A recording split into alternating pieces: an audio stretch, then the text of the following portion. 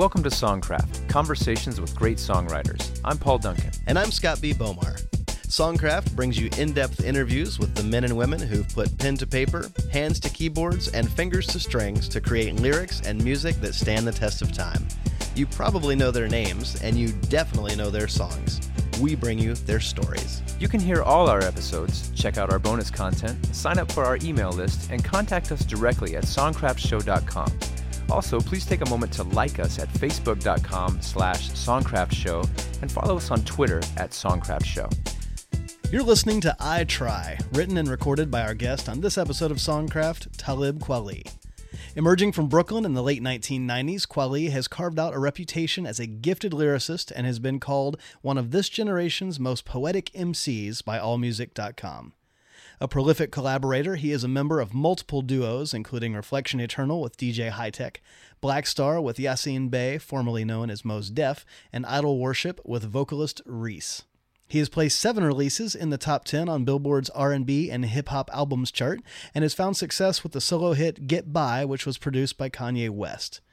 Additional hits include the top 5 Black Star track Definition, the chart-topping Reflection Eternal singles Move Something and The Blast, and the top 5 single One for Love Part 1, which was included on the Hip Hop for Respect EP he organized with Mos Def.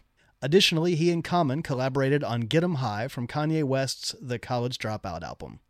Kweli recently contributed to The Killing Season from A Tribe Called Quest's 2016 comeback album that debuted at number 1 on the Billboard album charts. Others with whom he's collaborated include John Legend, Pharrell Williams, Jay Dilla, The Roots, will.i.am, KRS-One, Consequence, Anderson .Paak, Anthony Hamilton, Mary J. Blige, Raheem DeVaughn, Norah Jones, Musiq Soulchild, SZA, Justin Timberlake, and Jay-Z.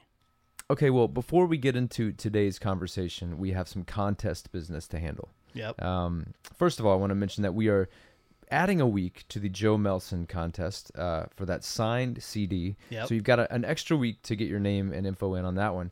And then we've also got this contest where we are giving away the Zombies book from our Rod Argent episode. So I've come up with a very scientific method. Signed, by the way, by all 4 surviving original zombies. Pretty special book.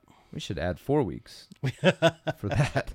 I think we've been inundated with enough entries. So I think we're good to go. Well, and this scientific process that I've come up with, I can't possibly add another name. It's going to be too much work for me. But what I've done is I've taken all the names that we've got and I've put them on different pages of this stack of Post-it notes. Oh, I see that. And I'm going to flip through it like an old flip book, little Right. cartoon flip book that your grandpa used to make you. Okay. And as I flip through it, you're going to say stop at a certain point. Oh, and and that's the whatever winner? page I stop on, that's the winner. So Right? whoever's on the top doesn't have a great shot. Unless I go backwards and you take forever. All right. But for you the know what? most I'm not part, even going to look. Okay. You just flip and then I'll say You're just stop. going to hear the sweet sound of pages flipping. Yeah. All right. All right. Are we ready? So here we go. Yeah. All right. Stop. All right. Chris Pippen. All right. You we have are a the winner. lucky winner. You happen to be on the right page. So you can thank me for that because I wrote your name on that page. But Chris Pippen, you will be receiving that amazing hardbound Zombies book signed by all 4 zombies. Yes, that's right. Which is pretty awesome. Pretty amazing. And then now we have a Songcraft first, our first hip-hop artist. Yeah, this was, I think, a good experience for us because we got out of our comfort zones a little bit. I mean, Right. I think we both maybe had a cursory knowledge of hip-hop, but we are certainly by no means hip-hop experts. And I No. got to say that Talib Kweli was like the best teacher you could hope for. Oh, I mean, totally. We just, before we started rolling, before we were recording, we just told him like, hey, listen, man, we come today as students. We Right. we want to learn, be our guide, Right. Help us navigate the hip hop songwriting universe. And he was great. I mean, he really did basically he was our guide. It was really cool. And I felt like I learned a lot from him. I felt like I was taking a master class in hip hop, but I felt like I learned a lot from him, not only about the structure of his music, but about the kind of the ethos behind it. Yeah. And about the spirit of hip hop, especially when he was talking about, there's a period where he talks about the whack MC.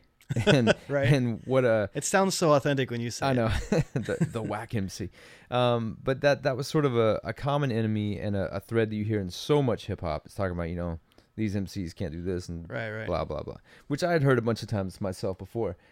And I had never realized what kind of a deep concept that is, because to him, those guys were tarnishing hip hop culture. Right. They were not properly carrying the torch. And so instead of just being like, well, I'm better than this guy, it's more saying, we are very protective of hip hop culture and what it is. Yeah. I was actually really interested in, we kind of talked about like country music and jazz and hip hop are the three genres where people who love the genres are very protective of the definition of that genre, of what it is. And when I brought that up to him, he immediately was like, well, that's because those are all music that come from oppression. Right. They come from like working class people who are basically getting by. And, he said it so quickly and I'm like, yes, that is absolutely it. That was such an interesting insight to me that, of course, we're more concerned with authenticity when it comes from music that really is like the music of the people, because that's not something that people want to see kind of be cheaply capitalized on and commercialized in kind of a crass way, when there are those roots that kind of come from a social perspective. Yeah, and that kind of speaks to the commonality then between all those genres, hip hop and country and rock and even folk. And that kind of reminds me of another sort of common thread. When he was sharing his story, he was talking about, music kind of rising from the parks of New York. Yeah. And it reminded me of John Sebastian basically saying the same thing, but talking about the folk movement. Yeah, and John Sebastian was talking specifically about Washington Square Park in Greenwich Village, which is exactly crazy. What Talib was talking about, the exact same place. So you see almost these two generations of guys from two very different genres gathering in the same place, in the same sort of very different people, but a similar social context where this musical movement is flowering. And I think this is historically probably the first time that anyone has ever drawn a straight line between John Sebastian and Talib Kweli. So well done. Yeah, well, you know what? And it's going to be done time and time again, over the ages. We've set a new paradigm. I'm glad that now we can look back at this moment. This is where it started. It began here. Yep. Well, let's listen. Yep.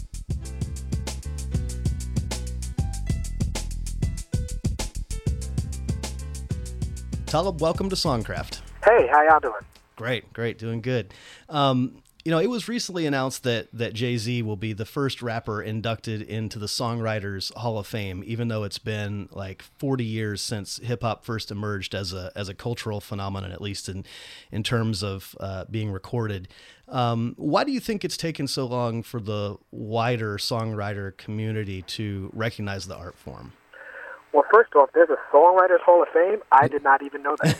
There is. Okay. Well, I know a lot of them. I don't know. I have a good friend named Jay Electronica. He's a hip hop artist. He's actually signed to Jay-Z's Rock Nation. Sure. Jay Electronica is an anomaly because he's one of the most widely respected hip hop songwriters. He's one of the most widely respected hip hop lyricists. Just from his creative output, songs that he's put out here and there, he's never dropped an album. Huh. Wow. He said to me once, Kweli, you and I are more talented writers than Shakespeare.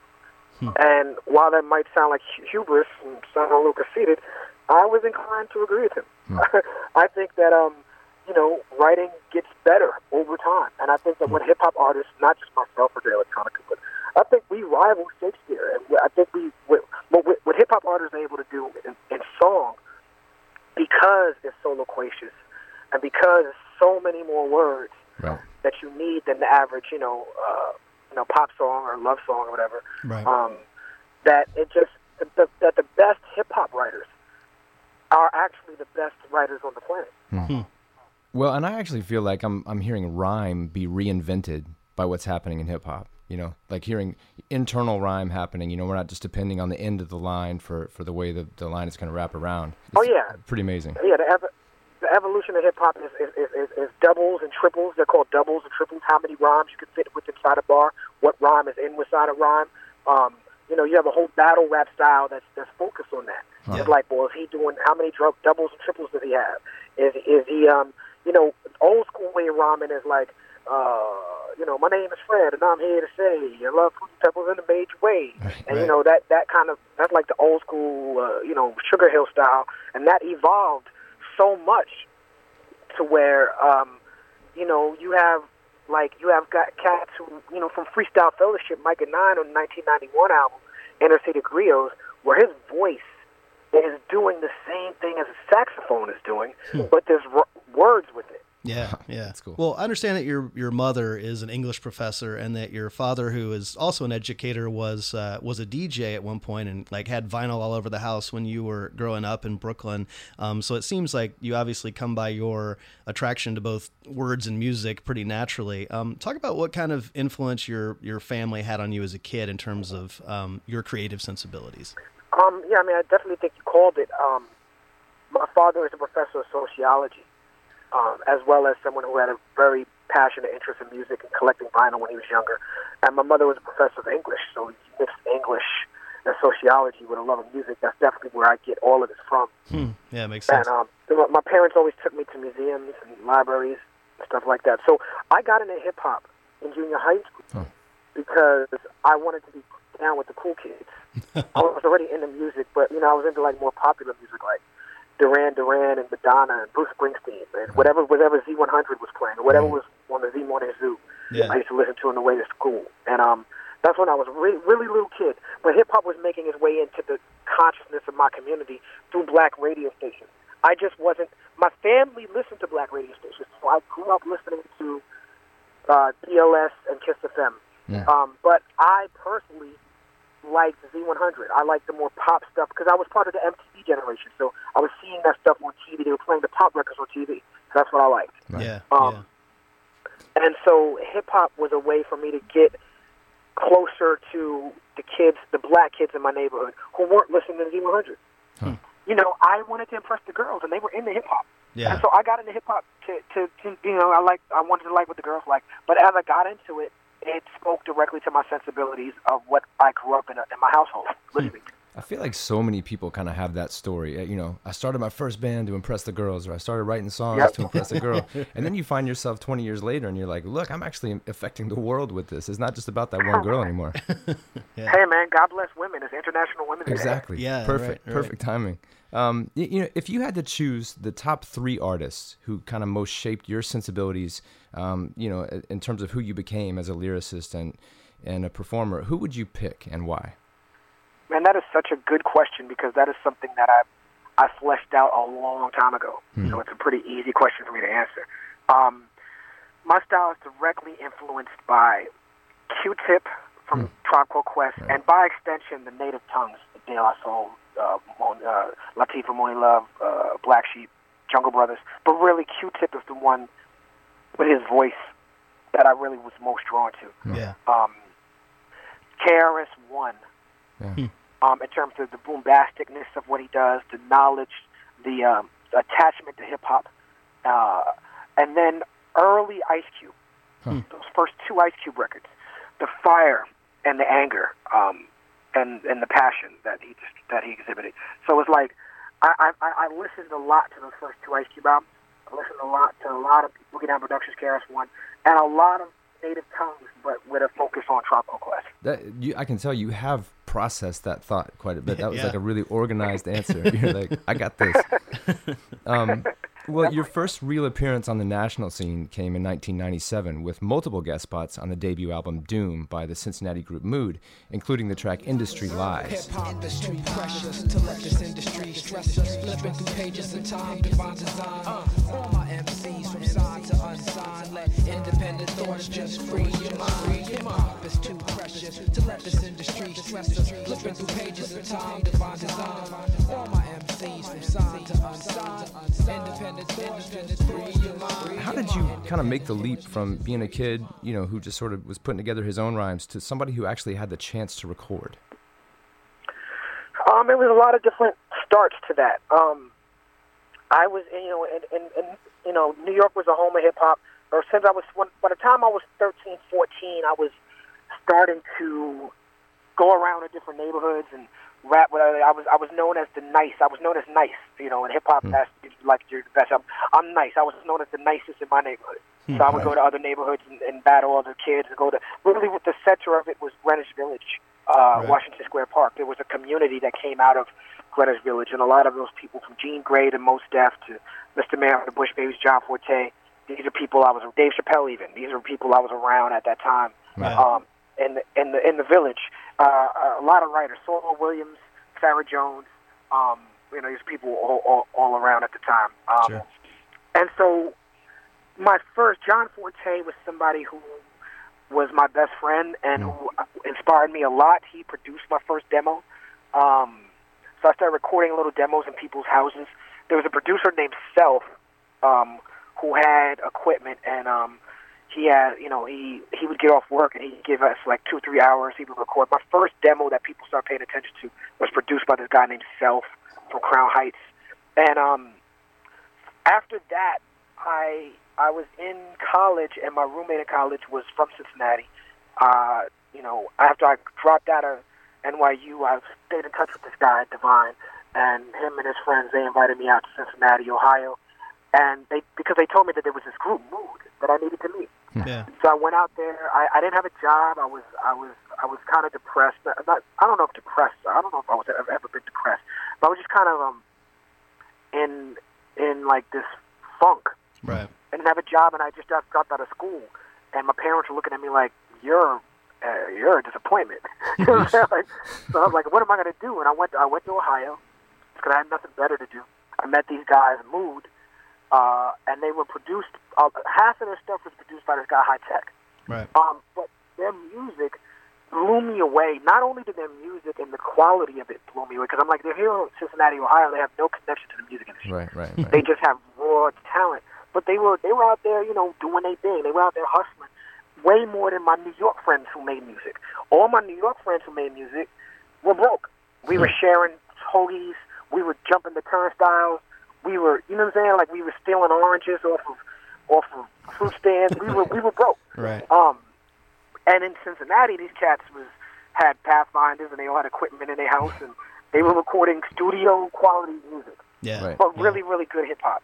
And I was attracted to that, and I was working at the bookstore. I got a job at the bookstore in Cuba Books in Brooklyn, and I started using maybe a year after I met them, I started using my bookstore money to fund trips to Cincinnati to record with High Tech, to the point where we had enough music to have a demo. Yeah. Right. And my demo with High Tech is what got me heard in like industry circles in New York. Lyricist Lounge, I got to perform with that demo. But at the same time my demo was making the rounds, the guys from Mood, they used their connection with me, because I knew people in the industry. I just wasn't seasoned enough to get it. Right. I wasn't tight enough yet. Yeah. Their stuff was tight enough. So they started driving up to New York and staying at my house.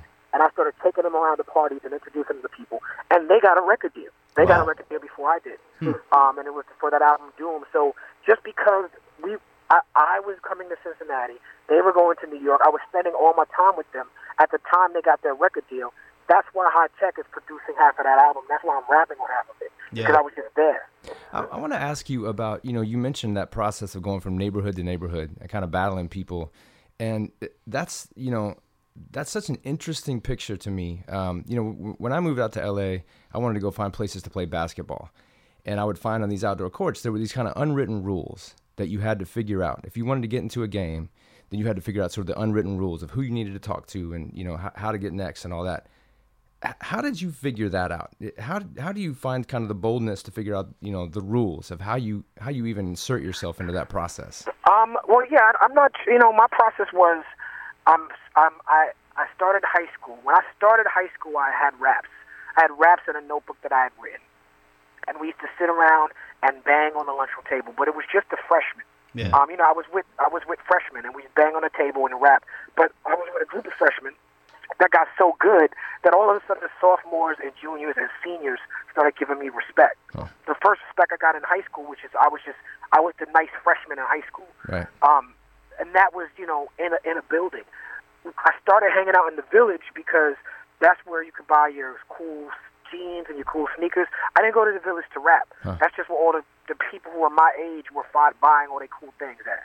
But then we would spend time at Washington Square Park. And a lot of it was just, trying to buy some weed and smoke a blunt. But, then these ciphers would break out. Somebody would start beatboxing. And then it would always start with one or two or three people. But what started to happen was those ciphers that I remember starting at 2 or 3 people, by the next summer, a year later, you having whole groups of people standing around, like groups of 100 people watching, 10 people freestyle. Wow. That's cool. And then you start to see those unwritten rules. Then you start to see those rules develop. Like, people start to be like, wait a second, that sounds like you wrote that, bro. Wow. That don't sound like freestyle. Then Really? it starts to be like, yeah, and then it starts to be like, you kicked that rhyme already. It starts to be these rules and these crews. Somebody was out there that was dominating with Supernatural. Supernatural to this day is considered one of the best freestyle MCs. Right. And he was one of my best friends at the time. And Supernatural was so dominating in that Washington Square Park scene that he used to rhyme, and people used to show up from all over town to battle Supernatural. Wow. And he would battle, but it would be a visceral experience because he would battle you out of the park. Right. You know what I'm saying? Like, he's rhyming at you until you leave the park. Wow. And he's rhyming and following you out the park, shouting freestyle rhymes. Oh, at you. Crowd following you. That's You know amazing. what I'm saying? terrifying. Yeah, it was pretty amazing. Well, you mentioned High Tech a moment ago, and you guys, of course, formed Reflection Eternal, introducing yourselves to the underground hip-hop world with the track Fortified Live in 1997. The highest caliber, make it a night to remember like Shalimar. Then escape to Havana with a Sada. Do what I gotta. Planes get shot down in Cuban airspace over the water. I got insight, it's a clear case of reading your aura. Man, what you got for us as my black men stand in line like a chorus. Making these MCs our sons like Horus. I'm always taking shots like a Japanese tourist. Get the picture, fly to Casa Sosa, no exposure. And one of the guests on Fortified Live was Mos Def, who is now known as Yasin Bey.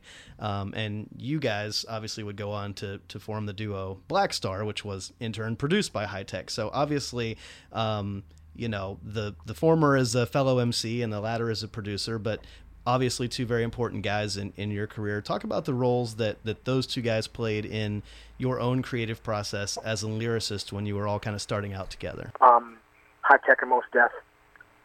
They push me, definitely, but they push me in very, very, very different ways. Mos Def pushes me in a very encouraging way.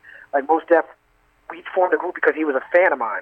I was a fan of his, but he was a fan of mine. I was a fan of his. He already had a couple of singles out. He was already known. He was already hood famous by the time I was a fan of his. He was a fan of mine. Nobody knew who I was. He was a very early champion of me. And so he was just very encouraging. Anything I did, Mos Def was just amazed by. Yeah. And he has this thing where he can take very intellectual concepts Right. and put them in very, very simplistic rhymes.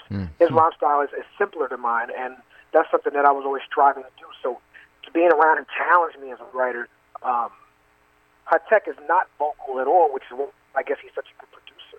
And he's very, very much a visionary. Yeah. He has a very specific, clear idea that he's trying to get at for what he's trying to hear, but he's not so clear with communicating with it. So High Tech communicating with it was a lot tougher, but it was like it made me stronger. High Tech would just be like, that's not good enough, you know? And, and so it was just the exact opposite experience with Mos Def, where it just made me have to learn High Tech. Yeah. Yeah. And maybe have to learn how to work around him and what his signals were. You know what I'm saying? And it just made me self-reflect and self-examine before I even get in the booth with him. He's very much a proponent of, later in our career when it got I developed my own career, I didn't have to go to Cincinnati anymore. He was always a proponent of, we need to be in the same space to work together. Yeah. And I think that was very important. Yeah. Well, that sounds like a really positive creative environment. You know, on one hand, you have that encouragement that says you can do this, and the other hand says you can do better, and calls you to a higher standard. And before Reflection Eternal released a full-length album, you first put out the record Mos Def and Talib Kweli Are Black Star in 1998. And that album hit the top 15 on Billboard's R&B chart, and the first single, Definition, reached number 3 on the rap singles chart. Let me demonstrate. Walking the streets is like battling. Be careful with your body. You must know karate. You think your soul is bulletproof like Sade. Stop acting like a bitch already. Be a visionary, and maybe you can see your name in the column of obituaries. Third grade teacher reading and talking about. I knew he'd amount to nothing. Neighbors like he was the quiet type. Who'd have thought they was frontin'? Talking loud like you and RCA. Get carted away with body parts and trays. What a way to start your day. Yo, it's like 1, 2, 3. Mos Def and Talib Kweli. We came to rock it on to the tip top. Best alliance in hip hop. Why oh? I said 1, 2, 3. It's kinda dangerous to be an MC. They shot Tupac and Biggie. that album, which is now regarded as a touchstone of socially conscious hip-hop, it was seen by a lot of people as kind of a statement against negativity and violence in the genre. When you were writing your verses for that album, was there kind of an overall guiding theme that you were pursuing, a message that you kind of wanted to get across, or did that project just sort of come together organically? Yeah, there was a theme, but I don't think we realized it when we were doing it. What's interesting is I used to work for Sean Diddy Combs, and I had good relationships with him and that sort of party type hip hop crew back then. He grew into this to where he's a shiny suit guy, and he signed Mace, and it was like this celebration. Puff broke the rules. Remember, he started talking about the rules, the unspoken rules. Yeah. The unspoken rules was, if you sample, we're gonna hold you down. Like we're gonna respect the sample, but you gotta dig it. That's where the whole digging in the crates, Diamond D, Showbiz, Fat Joe, AG, that comes from. Like that's where that Tribe Called Quest is so. Q-Tip as a producer is so revered because of his penchant for digging for this. They said, okay, we're not going to use the obvious Parliament Funkadelics or James Brown samples. We're going to dig harder and find the jazz samples. That was hip hop. Right. But Diddy was like, I'm sampling David Bowie. You know, I'm sampling Michael Jackson and Lionel Richie. I don't care. Diana Ross. Yeah, whatever. I'm doing it. Whatever. You know this song. Dance to it. Yeah. You know what I'm saying? Like, and so that was considered sacrilegious in a large part. So I was part of a community that, even though I come from the same hip hop family tree as Diddy, the community that I was involving myself in, we were like, what are y'all doing? Like, no, we felt betrayed. Yeah. And we felt betrayed by the subject matter. Like, we're not drinking champagne. We don't have big, nice cars. We're still hopping the turnstiles. Wow. What happened to the culture of hip-hop, where it's about spinning vinyl and breakdancing, and what happened to that? That we were retro. We wanted to impress Crazy Legs. We didn't want to impress Diddy. Yeah. We wanted to impress Kool Herc. You know what I'm saying? Like that's what we were at with. So I think we literally did Double Trouble over from Wild Stop. You know what I'm saying? Like, here's a little story that must be told about two bad brothers. Me and Mos were literally like, we on that song, B-Boys will be boys. We shouting out the Rocksteady crew. Yeah. You know what I'm saying? Yeah. The Rocksteady crew at that point were already, middle-aged men by that point. Right. You know what I'm saying? But we were shouting them out because that's what we wanted to impress with and that's where we were at with it. And I think that's reflected in the lyrics. And I think that a lot of people felt like that. Yeah. And that combined, I think we were talented at it. We're good at it. We picked the right producers. We were in our craft. But Rawkus, linking up with Rawkus was also capitalizing on that movement because I remember you go into Tower Records back then and you couldn't buy Bad Boy on vinyl. You could only buy it on CD. Right. Because the record companies that were distributing, I think it was Arista at the time, they were moving away from vinyl. So they were trying to move the industry in a direction away from vinyl because they felt like vinyl was too expensive to produce. And the art form was built in the vinyl, so there was a huge pushback where real hip-hop, we're real hip-hop, we're about vinyl. Rawkus capitalized on that by making the Black Star and everything else they were doing pretty, very engaging, interactive vinyl pieces. Well, in 2000, you and Mos Def organized an EP project called Hip Hop for Respect to speak out against police brutality in the wake of the NYPD shooting of Amadou Diallo. And the concept was to organize 41 MCs to represent the 41 shots fired by police. The top 5 single, One for Love Part 1, featured several guests, including you and Common, trading lines back and forth. Now, to put together that kind of project not only takes creative vision, but I'm sure a ton of just coordination and organization. And in terms of songwriting, hip hop is probably the most collaborative genre that there is. Talk a little bit about how you even begin to approach the writing process when there's so many moving parts. KRS-One, he had a song called Self-Destruction to stop the violence movement. Right. And this song impacted my life in a huge, huge way because my favorite rappers in the world, from MC Lyte to Dougie Fresh to D Nice to KRS-One, were on that record. And the idea that all these rappers could make a song to stop the violence, it kind of blew my mind. Right. And it just was a huge sort of turning point in my life as far as what was possible. Yeah. So when I had a little bit of acclaim, when Black Star dropped, we did well. It was all over MTV and BET, and people were hearing it, and I felt like I was a rapper for real. Yeah. And so when Diallo was murdered, it reverberated because I think I might have been the same age as him at the time.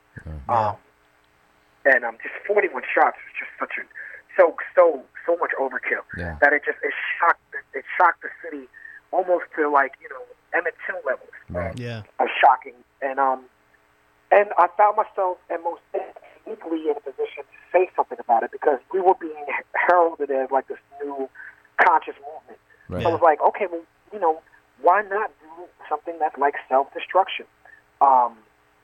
Devin Roberson, rest in peace, was a publicist at Rawkus. She, on the publicity side, she fell in love with the idea because she was trying to push Black Star, and she knew that the angle for Black Star was social activism. Yeah. So she, and God bless her for this, because I do know that as a publicist, she knew that it would make us look bigger, but she really went the extra mile to help us organize. You talk about all the organization. She went the extra mile to help us with that. Yeah. She booked the, she convinced Rawkus to pay for the studio time. She got the contacts for all the artists. She did that legwork. Yeah. Me and Mos Def, we were in the studio. We gave creative direction. I flew down. Devin came up with the idea of, let's have Organized Noise from Outkast produce the song. Outkast wasn't as big back then as they are now. Right. But that was, we were like, we're going to make it national, like it's not just New York, by having Organized Noise produce it. So, you know, Rawkus flew me down to Atlanta, and I spent 2 days working with Organized Noise on this track. Yeah. Which was, you know, that was amazing for me because by that time I was already a huge Outkast fan. Sure. And I'm like, okay, this is where they make the biscuits. You know what I mean? I'm here in the dungeon. I'm here in the dungeon. I'm in the dungeon. Right. I'm hanging out with the Dungeon family. Like, this is literally the Dungeon family. You know, they made the track, and so what we did, we had a big session at Sony Music, and we had no idea who was going to come. Like, I think Pras from the Fugees was the first person to show up. And Really? he didn't even rap on it, you know? Rod Digger, you know, Coochie Rap, Common, Valmont, Pasta News. These were all friends of mine, but these were people who at that time had records or could get records on the radio. Right. So Yeah, that's yeah. what we out of the, really it was more like 70, 80 MCs who came through. Out of the Jeez. people who came through, we picked the, you know, the more popular ones to put on the main single. Yeah. It's like We Are the World. I mean, Right. Yeah, I mean, you know, We Are the World. We Are the World was a reference point as well. Yeah. Yeah. well, in 2000, Train of Thought, Reflection Eternal's debut album was released. It hit the top 5 on the R&B chart, and it featured 2 successful singles, Move Something, which reached number 1 on the rap singles chart, and The Blast, which got up to the number 2 spot. Yeah, you pronounce my name, Ali. Any questions? I bring many blessings with my man High Tech, and he from the Natty. We make the sky crack, feel the fly trap. Get your hands up like a hijack, fists in the air for Ali. Keep them there like natural mystic or smoke when the spliff's lit. It's a revolutionary. They ask me what I'm writing for. I'm writing to show you what we fighting for. Say Talib and Talib. You know, there's a line in the first verse of The Blast that says, "They ask me what I'm writing for. I'm writing to show you what we're fighting for." And as someone who's passionate about activism and social justice, are the things that you were fighting for in 2000 the same things that you're fighting for today, 17 years later? Why would you ask such a sad question? An important No, question. I mean, yeah? absolutely. The things that I'm fighting for, the things I'm fighting against are the same things.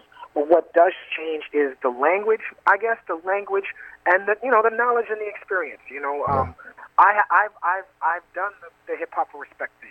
I did the thing with Harry Belafonte. I have a different view.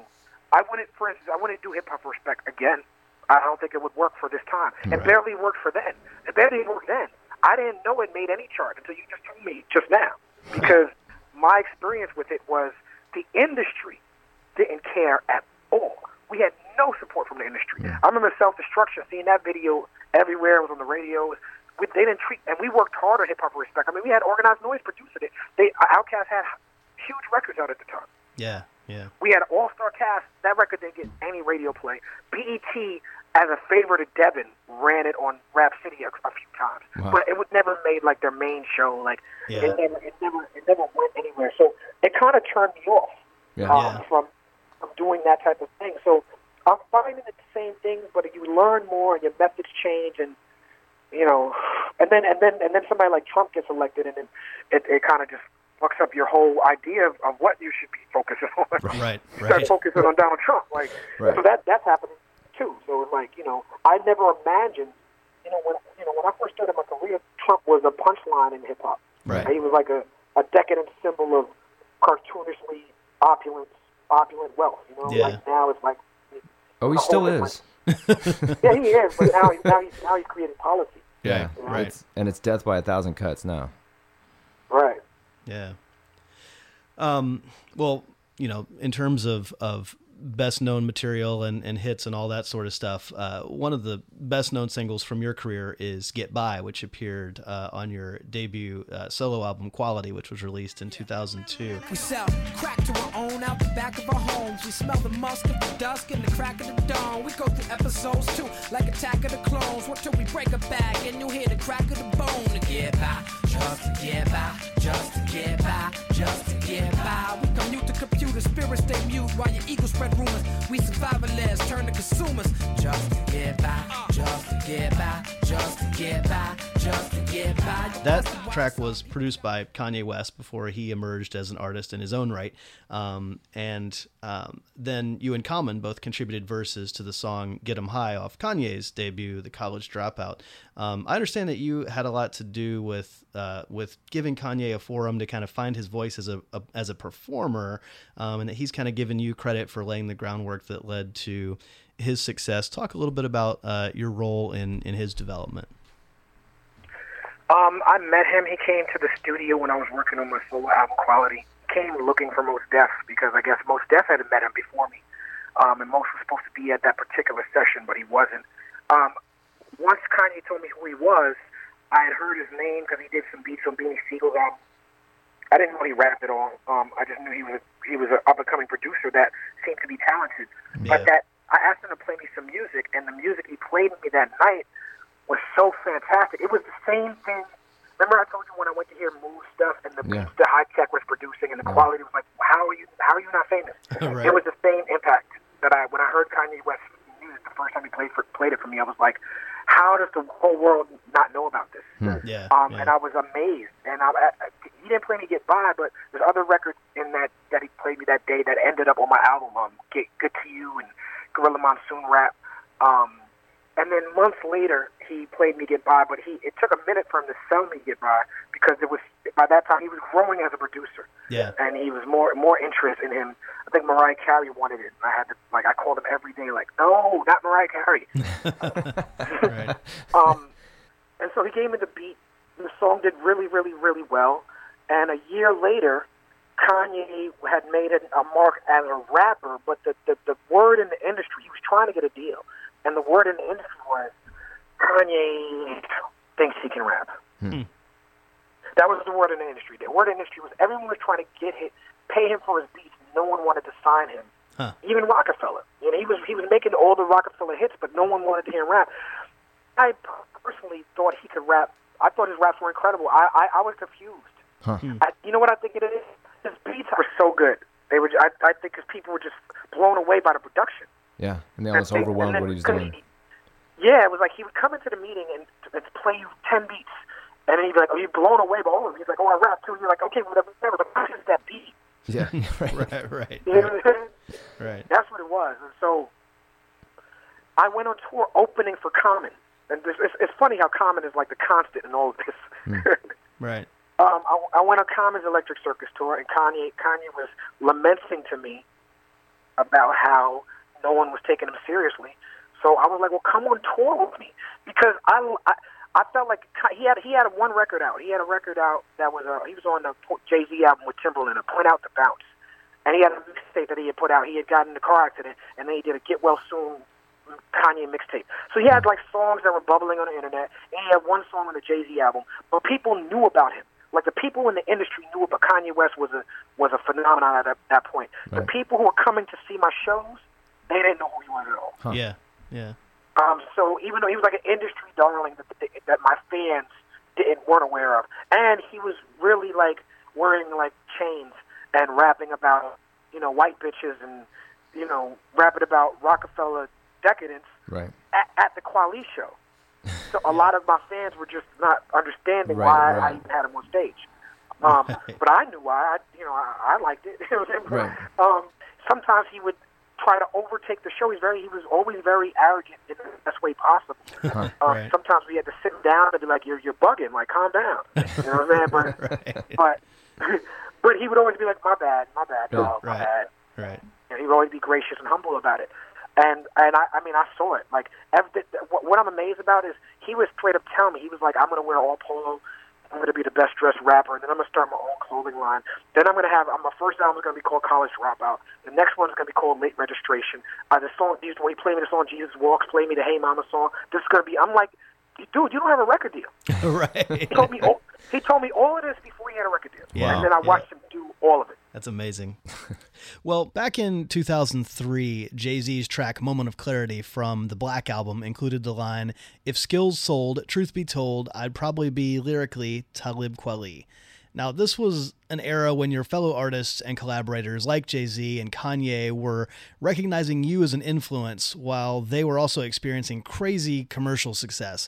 And some critics have suggested that your 2004 album, The Beautiful Struggle, was a bit more polished, more intentionally commercial, with guest appearances by folks like John Legend, Anthony Hamilton, Common, Faith Evans, and Mary J. Blige, who joined you on the first single, I Try. Come on.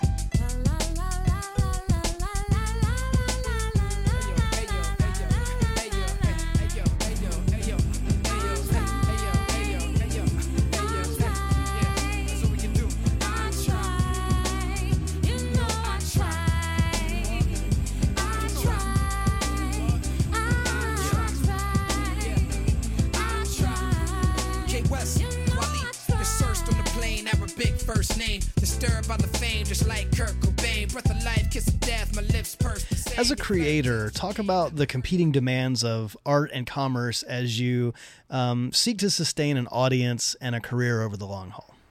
Well, I will say, going into the songwriting of that album, I put pressure on myself to utilize these newfound resources to create the album that I heard in my mind. So it's like when you hear the Beatles, when you first hear the Beatles, it's like, four of them and they're just jamming out. It sounds like they're in some garage. And then 4 years later, they got the wall of sound. Right. Yeah. And so I think every musician goes through that. Every musician really hears strings in their head at some point. Yeah. And then why wouldn't you? Now you have the money and the resources. Right. Why wouldn't I call Pharrell? Why wouldn't I call Mary J. Blige? You know what I'm saying? Like, so that's really where I was at, where I was like, okay, my message is not changing. The type of beats that I'm picking, High Tech infamously did not produce on quality. But he came back because we weren't even getting along. The process of recording Reflection Eternal had fractured our relationship. To the point we weren't even speaking to each other. Yeah. By the time I got to Beautiful Struggle, we had to start developing a relationship again. And so he produced 3 songs on that album. Yeah. So it was very ironic that people would be like, people would say to me, "I don't like the Beautiful Struggle album. Go back to High Tech." I got back with him, and y'all didn't like it. Yeah. Y'all Same didn't guy like from the it. old days. Y'all didn't like where High Tech was musically as well. Yeah. Because High Tech was experimenting with new sounds. You come out as a hip hop producer, you sample, you get sued for the sample, and then you start producing different. Yeah. You start being like, wait a second, there's money that's involved in here. Yeah. I'm going to learn how to play this keyboard a little bit more. And then it changes the way your music sounds. Right. Yeah. You know what I'm saying? Sure. And then people are like, why don't you go back to that? Because it's expensive. That's why I'm not going back to that. Right. But yeah, there were creative decisions that I made to have like someone like a Mary J. Blige, because to me, I grew up listening to Mary J. Blige. That wasn't outside of my wheelhouse. Right. Sure. But what I see in retrospect is a lot of my fans saw me as I just belong to the underground. I'm not supposed to have records with Pharrell and Mary J. Blige. That's not what I am. And that's when I started realizing that maybe the way that fans see me, that see underground hip-hop in general, is different than my experience as a black man. At this point now, getting older than a little bit of some of my fans. Yeah. Well, I want to talk about a line on Eardrum, your third solo album released in 2007. From the song Hostile Gospel Part 1, there's this line that says, "There ain't no love and no respect. It's like a gang. It's like a club or a set. Hip-hop's the new WWF." And I noticed that in a lot of your lyrics, there's sort of commentary on the genre. And I think that like country music, jazz music, and hip hop are the three genres where people are like particularly interested in the integrity and the purity of the genre. And so kind of with that in mind, this is a two-part question. One, does it matter to you how hip hop in general is perceived beyond just how you as an artist are perceived? And secondly, from your perspective, do hip hop artists have a responsibility to function as cultural commentators? It's a good question. I think by the nature of hip-hop being music that's born out of oppression and music that's born out of struggle, hip-hop music is always going to be linked to culture. It's not music. It's not hip-hop. If you say, I just want to hear the music and I don't want to deal with the culture, you're outing yourself. You don't care about hip-hop. You just set aside hip-hop. And hip-hop is unique. Jazz is like that, too. I mean, music that is from people of color, from marginalized people, from oppressed people, is unique in that manner. Even rock and roll, which technically is from oppressed people. Yeah. So I am of the mindset that if you call yourself hip hop, you absolutely should be curating culture. Most people who listen to hip hop, don't know that. So I don't blame people for what they don't know. Yeah. But I do think that hip hop as a writing tool, there's a writing tool in hip hop, and there's like this staple of hip hop that you don't hear today in the new hip hop artists like Lil Yachty and Lil Uzi Vert. They really don't care about what I'm about to tell you, which is why a lot of old school hip hop artists are very upset at some of the newer hip hop artists. Yeah. But the traditional hip hop is railing against the ubiquitous whack MC. The whack MC is the first thing that I wrote about. Wow. How could these MCs be so whack? It's Why the common is enemy. Everything's so whack. It's a common enemy. You don't even. It's a nameless, faceless whack MC out there that's fucking it up for everybody. Yeah. Right. And he's been my arch enemy since I was first started writing hip hop songs. So my earlier hip hop songs are definitely about how whack everyone is. Yeah. And that's it's just a gut reaction to protect culture that's ours. You can't have it.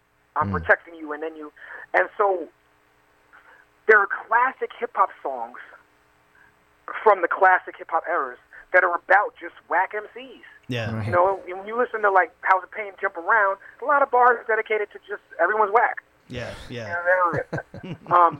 But it's harder in today's hip hop to make a song about that. Now, hip hop is more corporate. Songs got to be more about what other songs about. It got to be about, I got a car, it's got some champagne, or I'm in love, or I like to fuck, or I like, Right. things that regular people do, whether they like hip hop or not. Yeah. Yeah. Back in the days, you could get away with making a song that's just about protecting hip hop and how whack these MCs are, how whack the radio is. Right. I'm underground and everybody else is whack. But now, no one really, no one except for hip hop heads over 40 care about that. Well, kind of springboarding off that, I mean, I look at like your album Gravitas, for example, which is like very lyrical, personal, kind of autobiographical. And I've seen interviews where you've described that record as all about lyrics. And I even read one critic who wrote that the track Inner Monologue could launch a million think pieces with its pastiche of ideas and commentary. My flow is sicker cause I flow with vigor. I'm no beginner, peak the whole agenda. Control my center cause I gravitate with gravitas. This my inner monologue. Burning down your party cause I cocktails is Molotov. A cry mom make you stop like a drop. Don't get wally wop. Actually battery in my back like a copper top. Got it poppin', started on the B-side of Body Rock. Direct to fan, I'm running my shop like a mom and pop. Modern day slavery, today to be an artist. Watch, they treat them like a product and try them out like a hot and top. These Molly Pop niggas not caring if they body rock. Partying like Mardi Gras, get the cream like Haagen-Dazs. You obviously are very much revered for your lyrics. And so this new stream of hip hop has emerged that's been called, post-lyrical. So a guy who is a revered lyricist, what are kind of your thoughts on some of the changes that you're seeing even in hip hop's aesthetic in recent years? Well, two things. One, I'm happy to be on this podcast. I'm happy to be the first guy representing hip hop on this podcast. But, you guys are doing a podcast about songwriting. Yeah. Right? I mean, you guys are a little late on the hip hop. Like, I know. You acknowledge that going in. Right. Admittedly. But what I do know as someone who's written songs for a living is that, like, who's considered one of the best songwriters? Well, Paul McCartney. Paul McCartney is revered. Smokey Robinson, right? Right. Yeah. These guys are revered as, like, the best songwriters of all time, it's not because of how many words. It's because of how little words they use. Right. There's a rapper Evidence, rapper producer from Dilated Peoples, and he has a line that I love. It's not where you place your words, it's where you don't. So me as a lyricist, I'm known for long wordy mass, and that's all well and good, and I own that lane. But I can be jealous of someone who would say what I said, but just in a couplet, in like some romantic, Brian Wilson type of lyric. You know what I'm saying? Like, a guy like Soulja Boy or a guy like Gucci Mane will go on the radio Right. and say, I don't care about lyrics at all. And that'll make the average hip-hop head really mad. Like, oh, I hate Gucci Mane. I hate, how dare they? Right. But me as someone who makes a living writing complex lyrical schemes, I'm impressed by the idea that someone can make a great song and that doesn't have to be lyrical. Yeah. I mean, what's the song? Tequila. Right, exactly. Right. One That's word. a great fucking song. Right. You know what I'm saying? Barbara Streisand. That song. Barbara Streisand. And that's how the whole song goes. Right. You know? Right. Barbara Streisand. It's doom, doom, doom, doom, doom, doom. Barbara Streisand. I'm like, that's brilliant. I'm impressed by that. And I'm not threatened by it. They can't do what I do. Right. Someone has to do what I do, and that's got to be me. But Yeah. Hey, man, as a songwriter, I'm impressed with you writing a good song. It doesn't have to. A good song does not require great lyrics. Chuck Mangione had hit records that had no lyrics whatsoever. Yeah. I want to ask you, your fifth studio album, Prisoner of Conscience, was released in 2013, and I listened to a song like "Come Here" on that album, and it obviously it shows that you have various aspects of your artistic side. You can do different types of music. Ladies and gentlemen, I don't want to waste a second. We have here something fresh. I just want to make you come dance with me. Come talk to me. Come here, darling. Come here for me, baby. Why you so far away? You need to feel this. I got something to tell you. Come here real quick. I done dirt in the past. I know the love hurts. I come for you, but my lady gotta come first. I can tell by And I'm curious what I have a feeling I know the answer to this, but I'd like to get your thoughts on what just the title of that album, Prisoner of Conscience, meant to you. I often, when I do interviews, the first question people would ask me is, try to get me to talk bad about other rap artists. And they're like, well, you're a conscious artist, and this person is not a conscious artist, so how do you feel about Jay-Z? What do you think about Puffy? And it would always be like people trying to trap me in this conscious box. So I did an interview with some journalists, and I said, I feel like people are trying to make me a prisoner of this conscious music. I'm a prisoner of conscious. And, this interview made it to Wikipedia. Wow. And Wikipedia said Talib Kweli's next album is Prisoner of Conscious. So then I could always tell which journalist had just read Wikipedia because they'd be like, so your next album is called Prisoner of Conscience, even though I had never said that. Right. But so many people asked me about it that I was like, well, maybe that should be the next album. Yeah. And so I named the next album that, but then I started feeling like, well, if I name the album Prisoner of Conscience, I got to really represent actual prisoners of conscience. So that led me to actually going to visit Mumia Abu-Jamal and led me to linking up with Harry Belafonte with the Sankofa organization and dealing with Meeting the Dream Defenders and then I met Black Lives Matter folks down there. So me naming the album Prisoner of Conscience manifested a whole new chamber of activism. I was already known as an activist artist, but it connected me closer to grassroots organizing by naming the album that. Yeah. And note to future interviewers: if you only use Wikipedia, you will be found out. You will be found out. Well, last question real quick, just kind of in a way bringing it full circle after what you said about Q-Tip earlier, but I want to ask you about your contribution to The Killing Season, which was on A Tribe Called Quest's celebrated comeback album from last year. Winter in America, never the white Christmas. It's L7 squares, always making my shit. Spring is in the air and all the flowers bloom. The powers that be want to devour the movement. Tears disappear when they fall on the summer rain. Bleeding through this mic, but they call it entertainment. Running across stage is a drug. It's like the blood that we crumble the raw papers. Call it the Lord's name, cause we taking it in our veins like they feeding us intravenous. It's war and we fighting for inches and millimeters. How did that come about, and what did that mean for you to work with those guys in that capacity, given, that it all kind of started with them for you? Yeah, I mean, absolutely. I'm glad that that's not lost on you because, as I mentioned to you, that's sort of my family tree where I come from, one of my hugest influences. And I've known Q-Tip since my first time that I ever got put on where, remember I said people didn't take me seriously till I had High Tech Beats? Right. I did a Lyricist Lounge event that Q-Tip hosted. And I had those High Tech Beats, and I performed those 3 songs I had with High Tech, and I got off stage, and Q-Tip was like, that was dope. Mm-hmm. That's when I met Q-Tip in 1996. So Mos Def was always very close with Q-Tip. They're both Muslims. I'm not a Muslim, so they formed a close connection where Q-Tip was always been hovering around my circle. Right. I didn't really know him. Yeah. A few years back, I asked him to produce a song on my album, and for years I'd been going over his house, sort of working on this one song. Yeah. And then Fife passed away, and then it was like, oh my God, that was just awful for everybody. Yeah. So I stopped talking to Tip about the song. I just didn't. It was hard for me to even bring up any song. You know what I'm saying? Like, yeah. And I saw him at Afropunk, where Ice Cube. It's funny. I saw Ice Cube was performing 2 blocks from my house where I grew up. Wow. At an event called, and it's funny because I said my style was KRS Cube was Q-Tip and Ice Cube. Everything's Right. full circle. Yeah, I go to see Ice Cube perform, and Q-Tip is there in the backstage waiting to see Ice Cube perform. Yeah. Wow. And he's like, yo, why don't you come over to the house and work on that song? And it had been a few months since Fife passed away. So I was like, okay, great. You know what I'm saying? I went over to his house the next day, and Jerobi was over there, and they were listening to songs off the new Tribe Called Quest album. Right.